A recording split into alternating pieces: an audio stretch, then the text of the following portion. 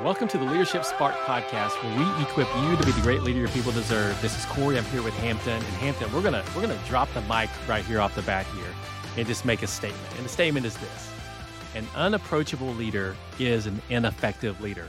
Bottom line, if you are unapproachable as a leader, you are minimizing, if not limiting greatly your ability to be effective at getting your job done as a leader. But one of the things that can happen is that we can do things unintentionally with unintended consequences that make us seem to be unapproachable when we're really not. But there's a way that we can carry ourselves that could make us, others could perceive us as being unapproachable. One of those ways is whether we are hurried or not. So Hampton, unpack that a little bit when it comes to a hurried leader and the impact that that can have on the people around them.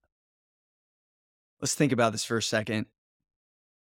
I've gotten convicted recently as, I'm sitting in my office and, I'll run out and make my lunch, and then I'll run over and grab a water, and I'll pass by someone and give them a quick fist bump.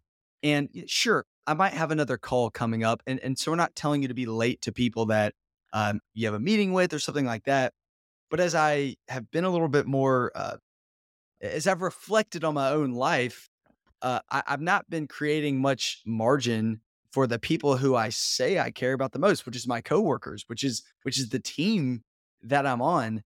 And as I've thought about it, I really feel like maybe I'm not as approachable or available as I could be. And what that is saying to the people on our team is, hey, whatever I have going on is more important than anything that you might need from me. And Corey probably doesn't know that I'm going to say this about him, but I think Corey does a really good job of this. If you looked into the Wild Spark office, you would understand that he does more things than I can explain in a 5-minute podcast, yet he's available and he's approachable.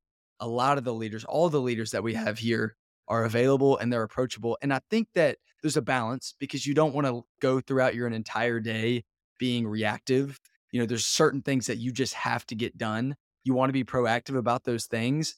But there is something special about having a leader that has so many big things going on. They have people issues, projects they're working on, just countless things. Yet, if you have a question for them, they're going to stop, pause, listen, and engage with you, because there's this saying out there that is, kind of in the HR world on people's websites. They say, our people are our most important asset. And that's, cute and good to put on a website. But the way that you show that is by moving at a slow pace and being available for people. Because at the end of the day, if your people don't feel like they can approach you and come and talk to you, you're going to miss out on a whole lot, and they're not going to feel valued. And there's a good chance they might go somewhere else where they do feel a little bit more valued.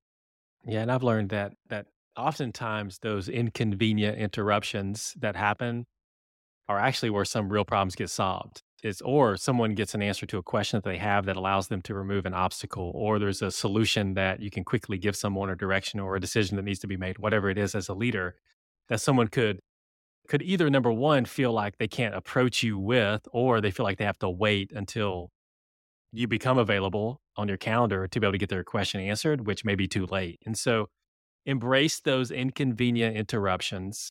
I know, Hampton, you talk a lot about, when you talk about this, walk slower. So maybe the go and do is, you can't burst out of your office, Hampton, and run around. I think you're one of the most approachable people that we have here at Wild Spark. So even whenever you're running around, I enjoy that. But you can walk slower, right? We can all walk slower. Actually allows us to go faster. And so these inconvenient interruptions, or what you can do whenever you slow down and you're not hurrying all the time, could actually allow you and your team to go faster.